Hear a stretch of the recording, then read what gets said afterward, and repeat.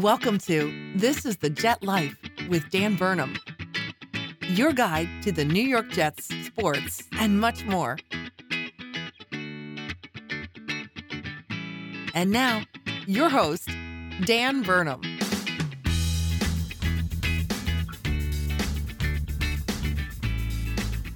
What is up, everybody, and welcome back to another episode of This is the Jet Life. We are here, a very exciting episode today, talking about the Jets. They've played 2 preseason games now. That's right, folks, live football against the Giants. They won that game 12-7. Against the Packers, they won that one 23-14. All sorts of positivity in the air, plenty of reasons to be excited. We've only got one more preseason game left coming up in 3 days. And then after that, bye week, regular season. So we are right there. We are right on the fringe. And most importantly, we have live action football that we can discuss and talk about. No more is it a talk of who will be battling in training camp, who's projected to be good, what are we projecting to be the roster. Now we're actually seeing it kind of take shape. 66% of the way through this preseason. We got a pretty good gauge. In fact, we've already done 5 cuts, bringing the roster from 90 to 85. And then today, about 1 hour ago, the New York Jets just released the next 5 cuts from 85 to 80, as today was the next deadline. And after that, on the 31st at 4 p.m., we've got the final cut down to 53. And then it's full steam ahead. So that's 7 days from now. You know, we get to talk about everything that's happened, who's trending up, who's trending down. I call it a new section that we're calling poppin' and floppin'. We're going to talk about which boys is poppin', which boys is floppin'. We are going to do injuries, news and notes. We're going to talk about who's banged up, guys that are working back, all that stuff. We're going to do transactions that have happened. And then in that poppin' and floppin' section, that's going to be the bulk of the episode, where we're going to talk about offense, defense, and just go through, as we always do, position by position. What have we learned from 2 preseason games and through training camp thus far? I've also got the 2 fun sections, What's on Tap and Father Time, so that's going to be good. And then we're going to close it off with just a little look ahead, and that's it. I'll be back here again 2 weeks from now. So before we begin, I need to remind you to rate, review, and subscribe to this podcast anywhere podcasts are found. It is under the podcast title Gang Green Nation, podcast series title This is the Jet Life. Now, I got a bunch of subscribers, and I appreciate every single one of you who subscribes. You got listeners all over the world, all sorts of different countries. I didn't think that would ever happen, but it did, and that's crazy. But I don't have very many reviews, not very many ratings, and for the most part, they're positive, but I would love a few more. You guys could just go on there, take the 15 seconds, whatever it is, just to tap, 5 stars if you like it that much. Otherwise, probably don't even go on there at all. It's just probably a waste of your time. A positive review, that'd be great. I don't ask for it specifically, outright like this very often, but why not? Shoot your shot. All right, so moving on, we are going to begin this podcast. Oh, I need to remind you to follow me on Twitter at Jets_Dan, should that interest you as well. Cool. Talking news and notes, the biggest thing right now this time of year is injuries. Training camp happens, and you go in fully healthy. You got a couple guys maybe that are banged up from the year before, but for the most part, you're imagining you got your 90-man roster, you're imagining your perfect 53, how it's going to play out and everything. You start analyzing on paper who you're going to play. But in reality, a lot of guys don't even make it there. They get injured before you even get to week 1. And we're going through all of that right now. We are dealing with a plethora of injuries, something that bit us last year. It's biting us again, new coaching staff and everything, but still, it's been a tough last little bit. And we've done 2 joint practices. We did a joint practice with the Packers where we had all sorts of injuries there. We did a joint practice with the Eagles started today, had more injuries today, and we're just looking for some good news right now. But we got to start with the bad. Carl Lawson, as everybody I'm sure already knows, tore his Achilles. He is out for the season, already on season-ending IR. So we've put a couple guys on IR. Before I begin this, Carl Lawson, I need to remind you all, IR at this point in the game, if you're on IR right now, you're out for the entire season. Anybody who's going to be put on short-term IR needs to be put on that list after August 31st, which is the last day of cutdowns.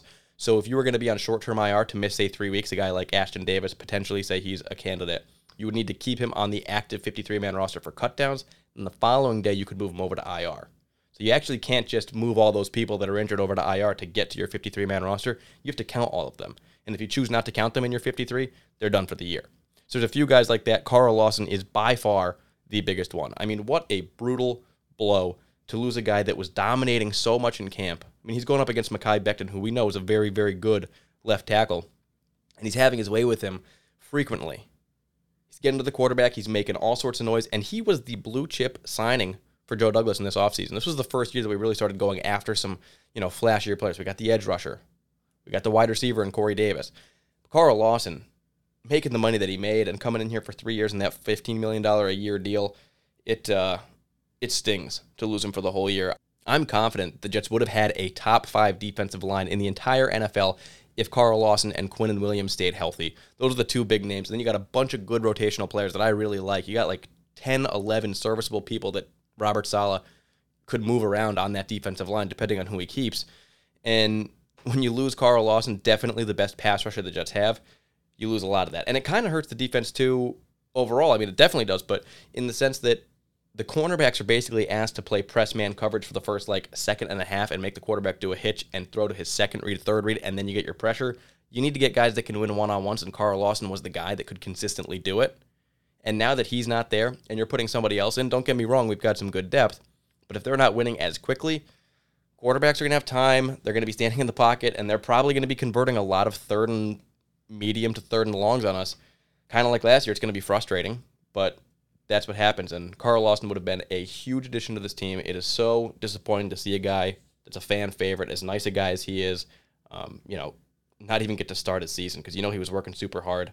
Anybody who's been watching One Jets Drive, he was in there, and the more you see of him, the more you love him, and nothing but the best wishes for him. We still have him under contract for 2 more years. Next year, he definitely will be on the team. We'll see if he makes it to that 3rd year, because it's not all guaranteed, but we need him back for next year, and hopefully he can get that Achilles right, because Achilles can be a very serious injury, and sometimes you don't come back the same way that you were injured. You may wait a full year and still be a step slower than you were. Hopefully it's not a career-ending thing like that. After that, just the other day, Jared Davis gets injured. He's out for 2 months with an ankle injury. He's probably going to be coming back somewhere around the bye week in week 6, so I wouldn't be surprised to see him come back after that bye week if everything goes as planned, no setbacks or anything like that. He was going to be a big part of this defense as well. He's a guy that, he was kind of like a Darren Lee for the Lions, in that he was a high draft pick in the 1st round and didn't really pan out, but had some athleticism and things. But I think he had a lot more promise than a guy like Darren Lee, and Robert Saleh and the defense, Jeff Ulbrich, saw something that they really liked in him and thought that they could bring him into this system and play fast and play aggressive, and he's a good tackler, and we saw him making some plays in the preseason. Losing him hurts for sure, and he's going to have to be replaced by a guy who has very little, if any, playing time in the NFL. So we'll see what happens there. Connor McDermott, backup tackle, was carted off the field versus the Packers with a knee injury. He was not probably going to make the roster, but as the Jets continue to lose offensive line depth, it becomes a bigger and bigger deal, because, you got good starters here, they're healthy, but you did assume that you had Tier 2 players behind them. Now it's looking like if your Tier 2 players are getting injured, you may be going to Tier 3 or picking off the scrap heap to try to assemble a offensive line, and hopefully those guys don't play this year, but Connor McDermott, we're waiting to hear back from him. Michael Dwumfor, who was playing pretty well in the Giants preseason game, got injured. The Jets waived him, then moved him to IR, so he's out for the year. Cameron Clark had a pretty serious injury in practice where he had a spinal contusion. He was put on IR, so he's done for the year. And then Zane Lewis, a guy who was a cornerback converted to safety, playing all right so far in preseason, he was put on IR, so his season is also over. Now, there's so much news every single day of practice, guys that are training, guys that are doing light individual drills, guys that are taking a day off, this and that, a million things. It's hard to keep up with all of it. But the main things, the banged up guys right now that we're waiting to get a little bit more information on, hoping to get them back to full strength soon, to be Mekhi Becton, who today, I guess he had a head injury and puked. So usually when you puke after getting your head hit, it's a sign of a concussion, and so they're evaluating him for that right now. Concussions, you have to go through protocol, but that can be anything from 1.5 weeks to clear protocol. We've seen guys get concussions and finish their career and just say, you know what, I'm not going to play football anymore because I can't take any more concussions. So hopefully that's not the case, and if he does have one, hopefully it's low grade and he's able to come back sooner than later. Definitely for the season opener would be huge, because we have George Fant and Morgan Moses, so there is some flexibility there at left tackle, but he's the guy.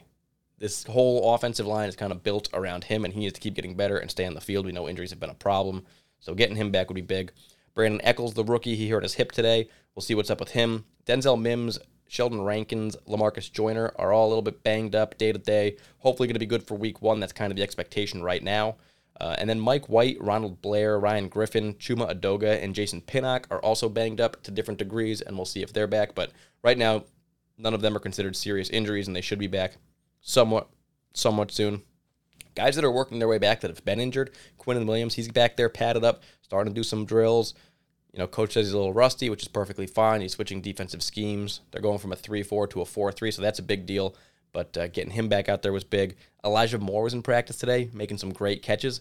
That's great to see. It's the first time that he's, been fired up in a couple weeks now, playing on the field. And AVT is working his way back. He's now suited up for practices and doing individual drills and a couple team drills here and there. So if he's ready for week 1, if Quinn and Elijah Moore, AVT are ready for week 1, that'll be huge. Mekhi Becton, of course, as well. And then the other guys, the healthier you are, the better.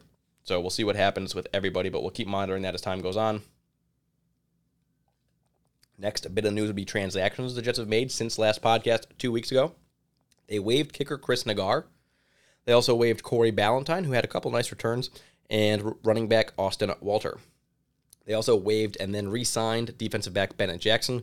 I don't know why they did that, but they decided to bring him back. They put Lawson, Dwumfor, and Zane Lewis and Cameron Clark on IR. We talked about that, already ending their season. And the Jets signed 2 players to kind of replace the injured guys, with Carl Lawson out, with Cameron Clark, and then potentially Connor McDermott missing time. They brought in defensive end Aaron Adier, and they brought in offensive lineman Isaiah Williams, so they will be here for preseason and training camp. We'll see if they can make a big enough impact in the next 7 days to not get cut on the final 53-man roster cuts.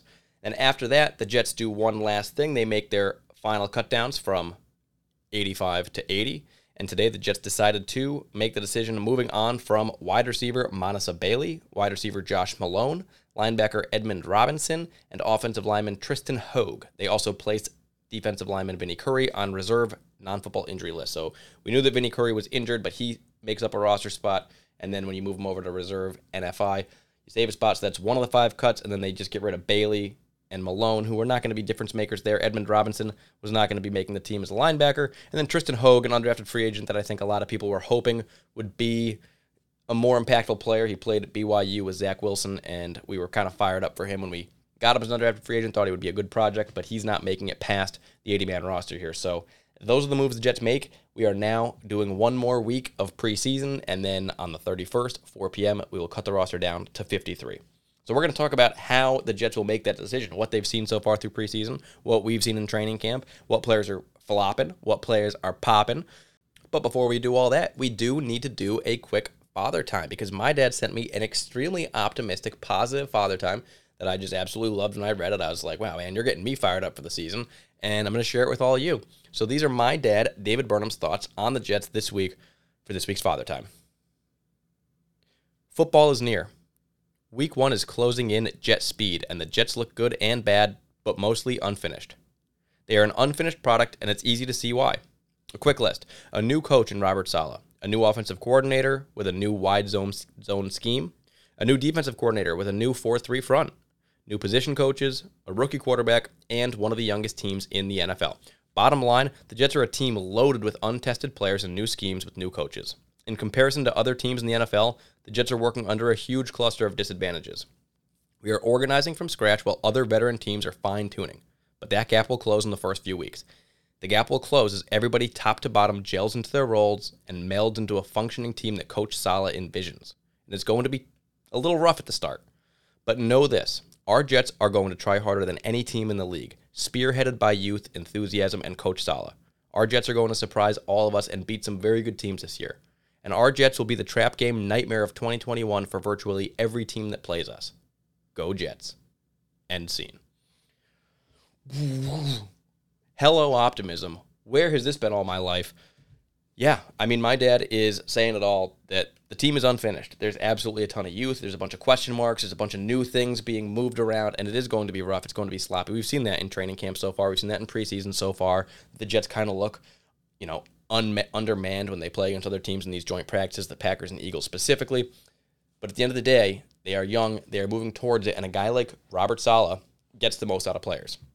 And JD has done everything that he can to bring in guys that are leaders, that try hard, team captains in college, people that, put themselves in the game with all of their heart and mind, and this is the perfect people to respond to the type of message that Saleh is going to be giving them all year. They're going to be sprinting around the field, hitting hard, running faster, and if my dad's right, it is going to be a very fun team to watch.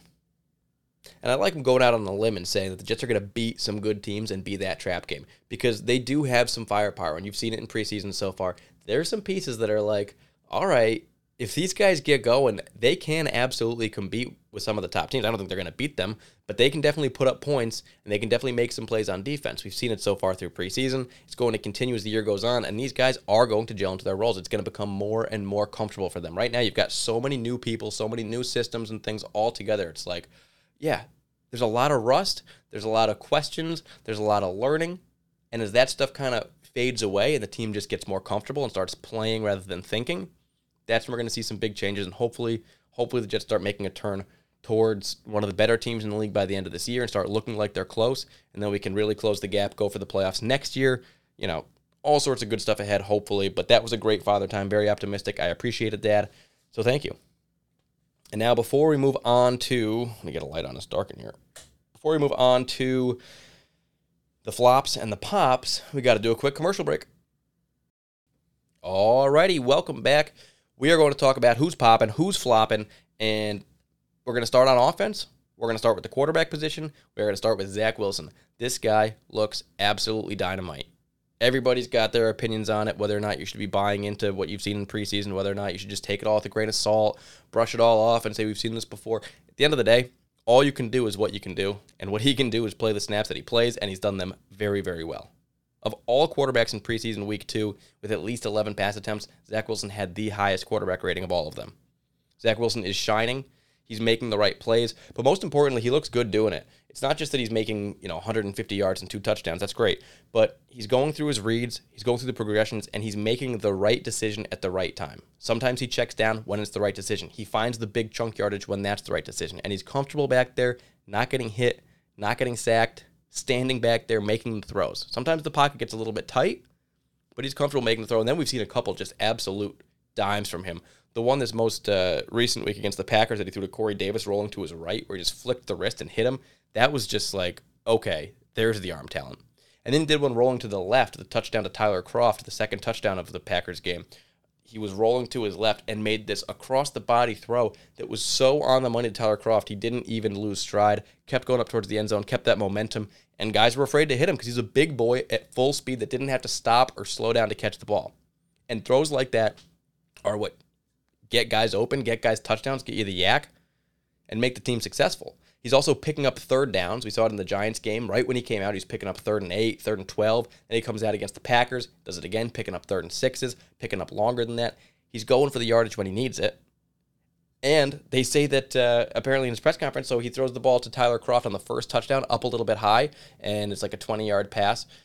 He actually says that he purposely threw it to that shoulder on Tyler Kroft because the safety was behind and coming up, and he didn't want him to get hit. So he not only got a touchdown pass to him, but he also did the little tiny nuances of like a serious veteran in the league of throwing to a specific spot on the receiver's body to help them stay safe, get extra yardage, score. I mean, these are just next level things that he's doing, next level processing, next level comfort, next level arm strength and talent, and everything that you're seeing is just coming together great. Now, he hasn't been hit yet. He hasn't been rocked around. He hasn't been losing. He's not played against starters. There's a lot of things that he hasn't done, a lot of things that can still go wrong, sure. But what he has done, what we have seen in a comfortable pocket with him playing in this preseason, brand new system, all these new receivers that he just met 2-3 months ago, he's looking damn good. And if he keeps it up, I mean, how could you not be excited? Zach Wilson provides something from the quarterback position that we really haven't seen. We thought we were going to get it from Sam Darnold. I specifically thought we were going to get it from him. We didn't. But Zach Wilson has the ability to have those 4,000, 5,000 yard seasons, those 30 touchdown pass seasons, things Jets quarterbacks have just never done since Joe Namath.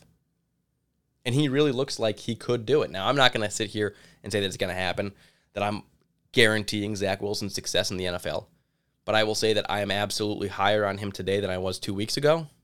And he keeps moving up. He keeps progressing. He keeps looking better and giving me reasons to believe. So until that stops, I'm going to keep being excited. And you all should too. So lots to be excited about there. I've also watched 20 or more preseason games so far, and I've really been focusing on the rookie quarterbacks just to get a gauge for what we're seeing from Zach Wilson. Zach Wilson is absolutely the best one of all of the first-round rookies or any of the rookies drafted this year. He's making the most consistent plays and has the fewest errors of any of them. If you watch Justin Fields, Mac Jones, Trey Lance, and Trevor Lawrence, Zach Wilson is making as many big plays as really any of them without having any mistakes. He's not just checking it down. He's not doing dump-offs. Mac Jones is doing a lot of that. Trey Lance has a big play here. Justin Fields has a nice run there, but they're not doing it consistently. And then Trevor Lawrence, hasn't looked that good so far. That team is an absolute dumpster fire, but Zach Wilson's the only guy that's checking all the boxes. There's really nothing that you can see in his game right now that would make you say, well, I'm not sure if he's ready to start week 1. He is. And thank goodness he is, because our backup quarterbacks suck. Mike White, who got banged up, has not been playing well, and Captain Morgan behind him has been playing even worse. That guy can't hit the broadside of a barn, and in 2 games so far, you've been hoping to see maybe James Morgan would get a little bit more comfortable, maybe make a couple good throws, but it's like the second James Morgan comes in the game, there's no more football to watch because the plays don't even happen. It's just like 1-yard runs and incomplete passes 4 yards over the receiver's head. You're punting, and it's just a mess. So there's really nothing to even evaluate there because he's never on the field because he can't do anything to continue a drive. So it's really hard to be excited about what you have there. Josh Johnson hasn't even played in preseason yet. So I don't know what the Jets are going to do with this backup quarterback position, especially if Mike White, the most capable of the two, between Morgan and White, the only two that have played as backup quarterback so far, if he's banged up, Morgan can't play in the NFL. That simply can't happen until he becomes a different quarterback and progresses. It still can happen. There's a chance that he progresses, but right now, no, he can't be on the field. And we'll see what happens there, but Zach Wilson, he really is the answer, and if he goes down and we're playing a backup quarterback anyway, the season probably is shitty to begin with. Now moving on to the running backs. The running backs has been a very impressive room so far. The Jets are going to be a strong running team. It's going to be a rotation of these guys. We already know that. But when you see Tevin Coleman, he's back and he's fast, and he's actually a little bit bigger than I remember him being, with a little bit more power. Not that he really pushes his shoulder through people, but that he falls forward when he goes down and isn't afraid of getting hit. Michael Carter has some great speed and agility. We saw a couple really nice runs from him this last week, playing in the second half against some backups, but some nice bursts from him, hitting the hole hard, a couple nice little juke moves. P. Ryan's been playing late in the game, but he's been picking up 3rd and 1s, 3rd and 2s. I like to see him doing that. Ty Johnson, he's not been good in the 3rd and 1s. He's failed on 2. I think it was a 4th and 1 conversion, did not get, and a 3rd and 1 opportunity up the middle both times, didn't get it. He's not the guy that should be doing that, and I know that you're thinking to yourself, like, well, maybe they're not expecting it, so Ty Johnson can find a sneaky hole and slip through. I think that role is better served for a guy like Tevin Coleman or LaMichael P. Ryan, or just run outside or throw the ball, because Ty Johnson going up the one hole is very, very easy to stop. We've seen that. Otherwise, I'm very pleased with Ty Johnson. And I think that if you're rating them, Tevin Coleman and Ty Johnson probably look like the two guys that are the most ready to go right now. But Michael Carter definitely has that pop ability that you were hoping for. You can see it. And P. Ryan, I think he's got a place on this team. I think he does, because he's not a horrible player. He does have a little bit more power than the other running backs on the team. He can block very well. He's probably the best blocking running back we have. And, he's still on a rookie deal, drafted by Joe Douglas. Josh Adams probably will not make the team, and Austin Walter's already gone. So that'll probably be the 4 running backs that we have. You move over to fullback, and Trevon Wesco experience has been kind of like, we drafted this guy, moved him to fullback. Can he play that position? We don't know. We know the Shanahan offense wants to have a fullback, but what's going to happen with this guy? We don't have another one other than Trevon Wesco. He's been playing pretty great. I like him. He's got some grit. He's got some grind, a little edge playing that fullback position. Against the Giants game, you saw some really nice blocks from him. And then this past week, he had a nice catch, little yards after the catch. I think that he can be a serviceable fullback. He may not be on the field as often as Avonte Leach was when they were with the Texans in the Shanahan system. May not be on the field as often as Kyle Juszczyk is in San Francisco now. But he can be a serviceable fullback for the Jets, it appears. And I think he's going to make the roster.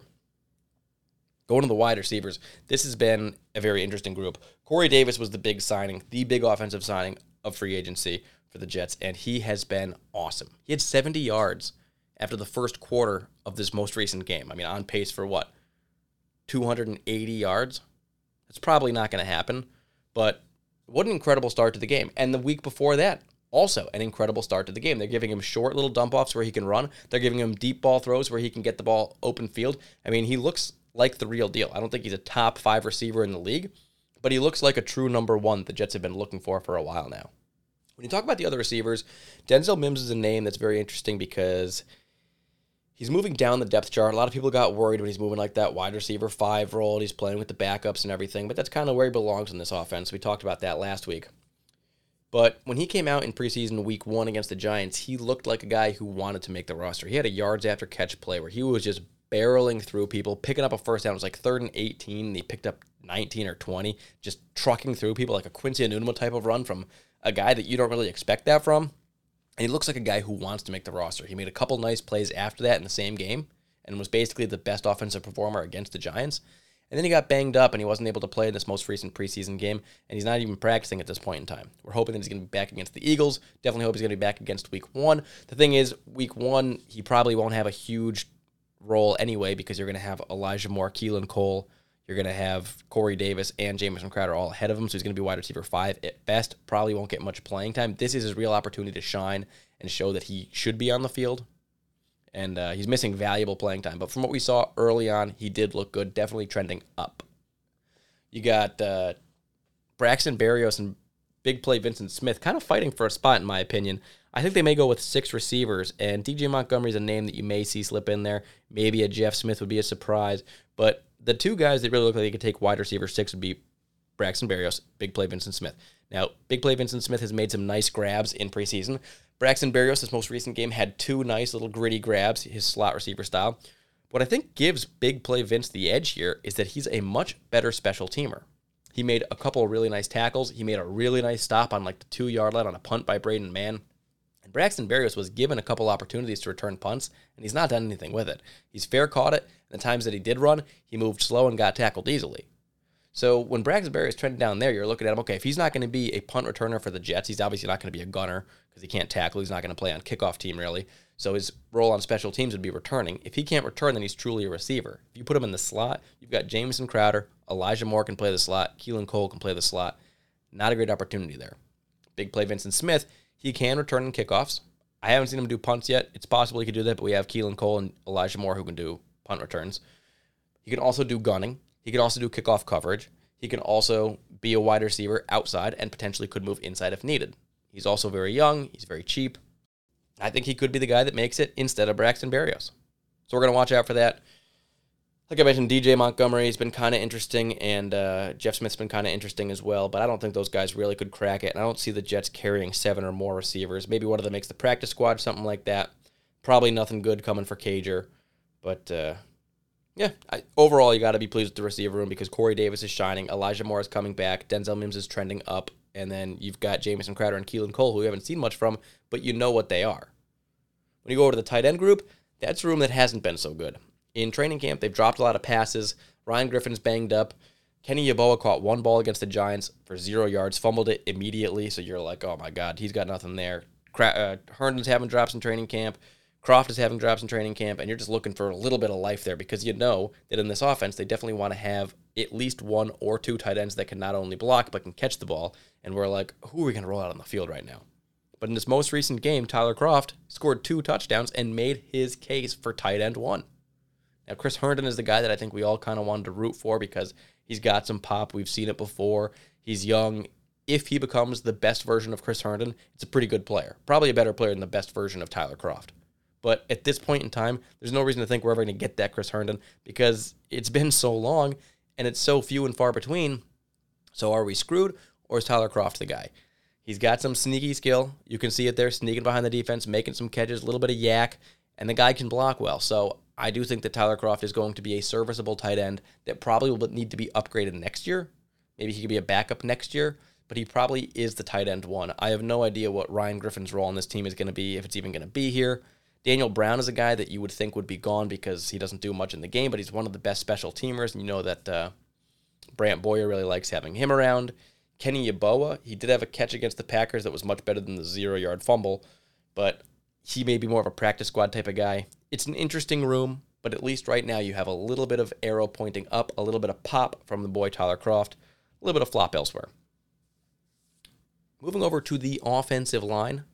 The offensive line has been looking really, really bad in practice. Every time they do a joint practice against the Eagles or the Packers, it's a mess, and people are getting through, getting a ton of fake sacks. They don't actually touch the quarterback when they're wearing a red penny in training camp, but they count them as sacks and whatnot. But then when they play in the games against, albeit second string, third string guys, potentially some first stringers out there against the offensive line, they've been playing really good, and Zach Wilson's hardly been touched. So you're wondering, where exactly is this team? Well, I'll tell you, Mekhi Becton is working on stuff in training camp and in practices. He's working on this new zone scheme. It's not as much just mash and push a guy. It's more footwork and agility, and he's got to work on that. So he's getting better every single day. When he's in games, he's better than practice because in practice, you're working on new things. How do we try this? Then in game, you're actually doing it. Dan Feeney next to him has been horrible. AVT has to come back. Dan Feeney may be worse than Alex Lewis. Dan Feeney can't block worth shit. His backup, he left for a little bit. Murray comes in. He was horrible. We have nobody that can play guard except for Greg Van Roten looks like a freaking star right now compared to the left side. And then AVT, he is the answer.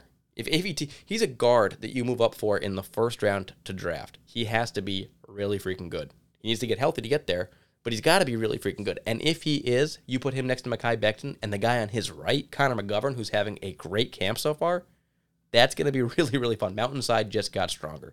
And McGovern apparently is taking to the zone scheme offense very, very well, having his best training camp so far with the Jets, and he looks like he's going to have a really good season. Greg Van Roten, not super strong, but he's a serviceable right guard for this year. And then at right tackle, a very interesting battle between Morgan Moses and George Fant. I don't love either of them. I thought I was going to be more into Morgan Moses when we got him. So far, he looks okay. Not amazing. George Fant, we know what we get from him. He's all right, not amazing. Hopefully the better man wins, and at least you have another option in case somebody goes down. The depth there is super important because Mekhi Becton, he's already got the head injury, potentially need George Fant to play there. And as the season goes on, you don't want to put in now at this point below Connor McGovern and Adoga because those guys are out. So who the hell are you going to put in to guard the blind side of Zach Wilson? Thank God we have Morgan Moses and George Fant. And we'll see who wins the battle at right tackle. I guess I'd still lean Morgan Moses right now, but we got a little bit more to see, and we'll see what whatever the team decides there, honestly, it's a wash for me. Backups are decimated. We've got Chuma Adoga injured, Cameron Clark on IR. We've got Connor McDermott injured right now. We already cut Teton Salties. I mean, what the hell's going on with these backups here? We did have a very nice, deep offensive line. Alex Lewis retired. Put that on top of it. We had a lot of depth there, and it was like, all right, who's going to make it? We got a nice starting group. It's not perfectly complete yet, but it's pretty good. And then we got some good backups behind it with like Feeney's and Lewis and Adoga and Fant. And, now all of a sudden everybody's getting injured, and you don't have as much wiggle room. If somebody else goes down, it's like, oh shit, this group is really, really thin, really, really fast. And the last thing we need is a really good Zach Wilson season derailed because the backups and the people filling in on the offensive line are absolutely blowing it. No, thank you. We'll see what happens there. We did pick up David Moore. We did pick up this new guy, Isaiah Williams. We'll see if one of them can step up and fill a role, at least as a backup. Maybe Chuma Adoga can come back. Maybe Connor McDermott comes back. Probably don't want him playing. I think I'd rather have Chuma Adoga, but still need one of those guards, a backup, hopefully better than Feeney.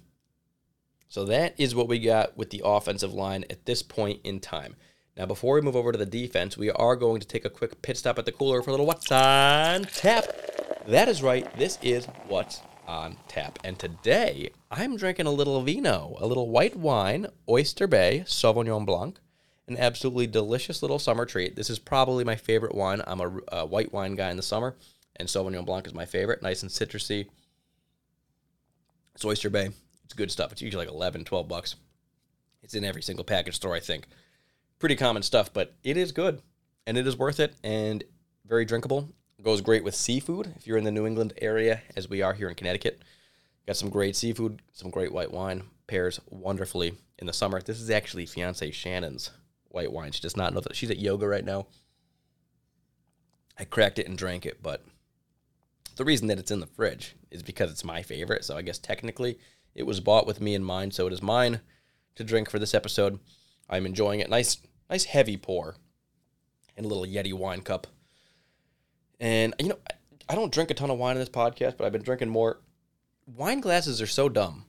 I understand that, you don't want to hold the wine and warm it up and everything, but who the hell wants to hold a wine glass or even have one standing somewhere? So dangerous. The liquid's like a foot off the ground or off the surface that you have it on.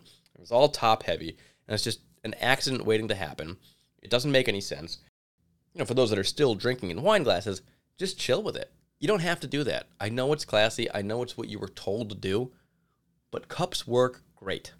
And it's so much easier to do a wine chug from a cup than from a tall, awkward glass. And they're hard to wash, and you're afraid to put them in the dishwasher, and they're tall, and the top rack, they hit the top thing, and they're so frail when you're trying to get your hand in there, but your hand's too big to actually get all the way to clean. It's just, a wine glass is... Anyways, delicious Oyster Bay Sauvignon Blanc for this week's podcast episode. And now we're going to talk about the defense, but first we do have to take a quick commercial break.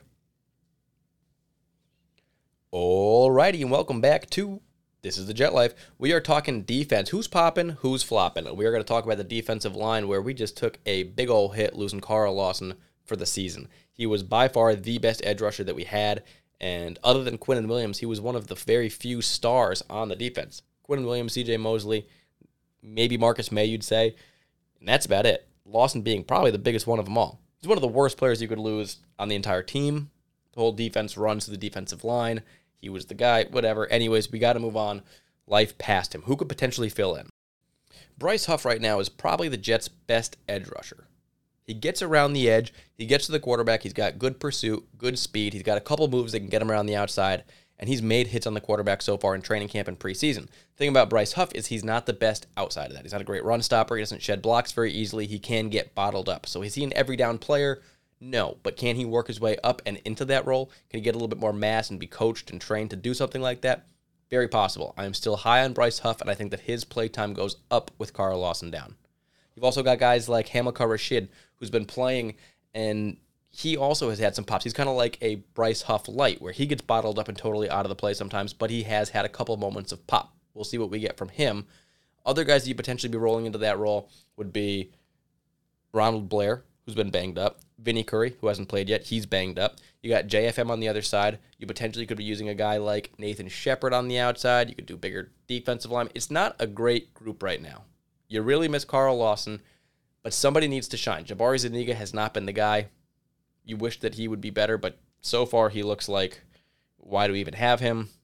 I'm not sure. I mean, he probably will make the 53-man roster because we drafted him last year, but at this point in time, he has shown nothing, and he's been banged up in preseason. It's just, he's probably better off banged up because then he doesn't have bad tape.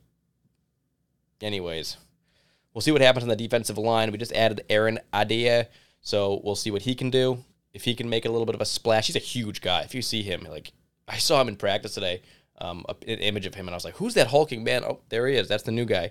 And if he can make a little bit of a push, that would be big as well. We do have good interior defensive linemen. Quinn Williams is coming back. He's going to be great. Foley Fatukasi hasn't been playing much right now, but he's going to be great. And Sheldon Rankins, hopefully, if he gets healthy, he'll be very good as well. Moving to the linebacking core, you got one good linebacker in C.J. Mosley. One great linebacker, I would say. He's getting paid a lot, but we didn't know what we'd get from him. And at one point, it was like, I don't know if he's ever going to play football at a high level ever again. He was injured for a whole season. He opted out last year, and you were wondering, is he just trying to like milk this thing and make it last and then fade away? Or does he actually have the drive and the ability to come back and be great again?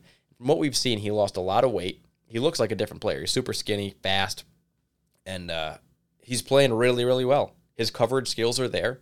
His tackling is there. And if he lost any sort of step from the groin, any sort of thing from being older, any step gone, he gained it back by losing the weight. So as long as he can make the tackles, which it looks like so far in preseason he can, he's going to be very good. And thank God, because he's the anchor. In this 4-3 defense, you run 3 linebackers. You don't have Jared Davis on the side anymore. Now you got like 2 rookies in Jamie Sherwood and Hamza Nasruddin, or potentially another guy who's getting his nose out there, Noah Dawkins, who's getting more and more playtime each week. So potentially one of those guys gets in there. Maybe they won't run as many linebackers. They'll do more nickel. They'll do more dime, bring another safety in, something like that. But C.J. Mosley is the answer in there. He is the cog in the middle. He's the mind. He's the body. He's the talent. He's the whole thing. And other than that, it's a whole lot of question marks. The veteran on the team, aside from C.J. Mosley, is Blake Cashman in the linebacking group. And Blake Cashman is finally healthy right now. Who knows how long that'll last. But he potentially could play some serviceable minutes as well. Typically more of a C.J. Mosley back up at the middle linebacker position. Not exactly sure how he factors into the 4-3 because, 1, we haven't played a 4-3, and 2, he's never on the field. But now that he's back, he's out there. He probably will make the final 53-man roster in my assumption, but who knows? So, an interesting group there, to say the least. Cornerback is another very interesting group because we don't even have a C.J. Mosley there. The veteran of the group is Bless Austin, and then maybe like a Bryce Hall and Javelin Guidry. Those are your veterans. It looks like right now, starting at outside cornerback, your starters are going to be Bless Austin, as long as he's healthy. He's a little banged up right now, too, and Bryce Hall. And that's an okay group. You'd like Bryce Hall to probably be a cornerback 2. You'd like Bless Austin to probably be an outside cornerback 3. They're pushed up a spot, but if they can stay healthy, they can do okay, especially if you can get a pass rush. It's going to be very important to get a pass rush to help with this cornerback group. Now, beside that, you don't have a ton. Lamar Jackson was on the team last year. He's not very good. Bennett Jackson is the DB on this team. He's not good at all. He's going to be gone very soon. Corey Ballantyne is already gone. So now you're looking at a bunch of rookies like Isaiah Dunn, Elijah Campbell. You've got Brandon Eccles, Jason Pinnock, Michael Carter 2. Michael Carter 2 is playing on the inside slot area, so let's take him out right now. Pinnock didn't play in the most recent game, so we don't know much about him. Eccles got injured today. We don't know how long he's going to be out. Isaiah Dunn played against the Packers and looked horrible. He was a guy that was trending up in training camp. He played one game, and I was like, I don't need to see much more of this guy. He's not the guy for me. Elijah Campbell, haven't seen much from him yet thus far in training camp. So you're looking at like, okay, is it going to be Lamar Jackson's cornerback 3? He's the guy that you may not even want to make a roster. So your outside cornerbacks in this Jets group is thin. And we knew it was thin. It was always thin. But you were hoping that an Eccles or a Pinnock would pop on the outside. And with them injured, and with Isaiah Dunn getting an opportunity and not showing up, you're like, oh, shoot, we're a little bit further back than we were hoping we'd be in a group that was already very, very thin. So hopefully somebody steps up. Hopefully the guys stay healthy. Hopefully Bryce Hall and Bless Austin play a little bit better than we expected. And most importantly, hopefully we're getting a pass rush to make the whole cornerback job in this defense easier and make it work. It all goes together. When you look at the slot cornerback spot, much, much more comfortable there. You had Javelin Guidry playing last year, who had almost a comparable PFF grade, and even the eye test he passed, basically the same as Brian Poole. One of the reasons we didn't bring Brian Poole back in the offseason. And then you sign Michael Carter 2, who actually played very, very good coverage. Michael Nania had some really good stuff on Twitter showing like 15 coverage snaps, no targets allowed, and he was blanketing receivers all game against the Packers. So Michael Carter 2 looks like a very serviceable backup in the slot. Question is, can either one of Javelin Guidry or Michael Carter 2 play on the outside in a pinch? That remains to be seen. But you feel good about slot cornerback, dime cornerback. You don't feel great about the outsides right now behind Bryce Hall and Bless Austin, and even them, you're moving them up a little higher than you'd like them to be. Going to the safety group, Marcus May and LaMarcus Joyner are the expected starters for this team. LaMarcus Joyner's a little banged up. Marcus May isn't playing his best ball right now. Hopefully he's just saving it in the preseason. He's a pretty wimpy tackler. I think he's getting worse at tackling every single year. This preseason so far, he has not taken any hits, and it's very possible that they're like, listen, make it to the season. Don't worry about it. Live to play another snap, especially because the games don't matter right now. But I hope to see a little bit more edge and a little bit more toughness from him when the regular season begins. LaMarcus Joyner, I think he could be a very good player. We got to make sure that he's all right and ready to go for week 1, because the other backup safety, Ashton Davis, that you'd expect to be playing, is also not going to be set to go for week 1, has been injured for quite some time. We actually have 2 guys popping in that group, though. Sherrod Niesman and JT Hassel have been moving around the field. They've been coming up to the line. They've been doing some blitzing. They've been doing some coverage, and both of them have looked very good. At times, Niesman's like, whoa, look at this guy. Who's popping? JT Hassel's also made some very big plays, some big pass breakups, interceptions in practices, sacks in the regular games, the preseason games. So both of these guys are trending up right now. And I don't know what they're going to do, because you have Ashton Davis, who may be on the active 53-man roster, LaMarcus Joyner and Marcus May. You may bring one more. Do you really want to have 5 safeties going into the regular season? Then you have to pick between Niesman and Hassel. There's a little bit to like from both of them. Maybe edge in terms of career, Niesman. In terms of recent play, Hassel. So I think that's a very interesting thing to see, and I am high on both of those guys. Moving over to special teams. Who's popping? Who's flopping? Well, a couple of flops early on. Chris Nagar and Sam Ficken have already been cut, but we brought in what is now considered a pop. Matt Amendola, the kicker, was a guy that I didn't have a ton of hope for, because he's a no-name guy who hasn't kicked in games, and I've seen what that looks like when you see a Sam Ficken, etc., kicking a game, and it's like, oh yeah, the moment was way too big for him. Matt Amendola comes out, and I'm thinking to myself, this guy is just kicking right now, and when somebody else from another team gets cut, he'll be gone, and we'll pick up that guy. But he had some really nice kicks in this preseason game against the Packers. He booted like a 54-yarder. He made a 40-yarder by like an inch and a half, made all of his extra points, and he kicked them. And he kicked them straight, and they went in. Now, they were very close, and there's still a part of me that's like, that may be a miss in a regular season game. A little bit more nerves, a little bit more wind. But listen, for right now, all you can do is make the kicks that you're given, and he's making them. So he is trending up right now, got a little bit of a pop. But there's going to be kickers like maybe Jose Borregales. Eddie Pinero was just cut today. There's going to be other guys on other teams that are going to be more veteran or higher potential type of kickers that you'd see. And, Austin Seibert is going up against rookie Evan McPherson, and that's a great battle because McPherson's been on fire so far this offseason, and Seibert's a pretty good kicker. So he's another guy that could be in the mix. We'll see what happens at kicker. All I want is the best man for the job. I don't want an experiment just for the sake of an experiment, or like, well, he was already on the roster, so we're going to get him, or he's really cheap. How about we get the guy that we truly believe is the best kicker? That's what we should be doing. Braden Mann, the punter, is absolutely on his game. He looks good right now. He's kicking the lights out of the ball, getting them inside the 10, which is something he wasn't usually very good at. He was like, he had the ability to have a nice boot. He can tackle very well, but inside the 20, not a lot of finesse there. So far in this preseason, he's shown that he has more finesse than I thought. So very, very pumped on Braden Mann. He is popping. We talked about the punt return situation with Braxton Berrios not doing great, potentially Keelan Cole being the guy there. On kickoff returns, so far it's been Michael Carter kind of doing it. Corey Ballantyne was doing a good job there, but he was just cut, so it's obviously not going to be him in the regular season. Big play Vincent Smith. He's a special teams standout so far, and maybe he could be a kick returner as well. So that's what we got for the special teams. That's what we got for the offense. That's what we got for the defense. Plenty of guys popping. Plenty of guys flopping. This team is a work in progress. I mean, my dad said it best in the Father Time. We are going to surprise people. We're not going to go into games being favored. This team has a lot to learn. There's going to be some really rough weeks and some really big learning curves. But the team does have the fight. They've got some spark, some spunk, some really good players out there too, that they will surprise some teams and they're going to win some games. So I look forward to it. We don't know what games they're going to win, what games they're going to lose. Somewhere between 5 and 8 wins is my guess. The loss of Carl Lawson puts me closer to like 6-7, but I could see this team at the end of the year being a little scrappy and maybe, if they peak and everything goes well, people stay healthy and Zach Wilson rocks, I could see them being a scrappy team looking at the playoffs in week 14. I think that would be a big, big success if that happens for the Jets this year. My big gauge for the team is like, don't be drafting in the top 5. Don't be one of the bottom 5 teams. That's like tanking teams. If you're in like 6, 7, 8, 9, 10 is where you're drafting, those are the teams that just suck but are trying to win. And I think the Jets should be trying to win. There's no more reason to try to get the first, second overall pick. It's time to go. Let's get this team rocking. Let's get this team rolling. You're wondering, what's next, Dan? What do we got coming up? What can we be looking forward to?